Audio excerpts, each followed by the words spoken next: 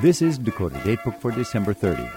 North Dakota remembers Theodore Roosevelt in the 100th year since his death, featuring the words of Roosevelt as read by Steve Stark. In 2020, we will be observing the 100th anniversary of women winning the right to vote.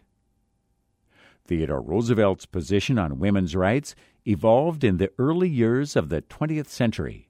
By his own admission, he followed the lead of the suffragist movement of the time.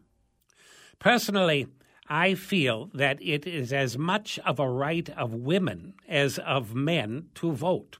But the important point with both men and women is to treat the exercise of suffrage as a duty, which in the long run must be well performed to be of the slightest value.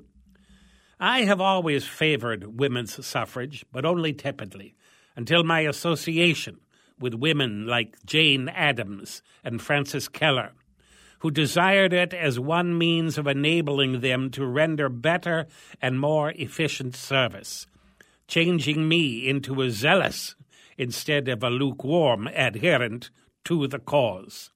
In spite of the fact that a few of the best women of the same type did not favor the movement. Women should have free access to every field of labor which they care to enter, and when their work is as valuable as that of a man, should be paid as highly. Of all species of silliness, the silliest is the assertion, sometimes made, that the woman whose primary life work is taking care of her home and children is somehow a parasite woman. It is such a ridiculous inversion of the truth that it ought not to be necessary even to allude to it. I believe in women's rights.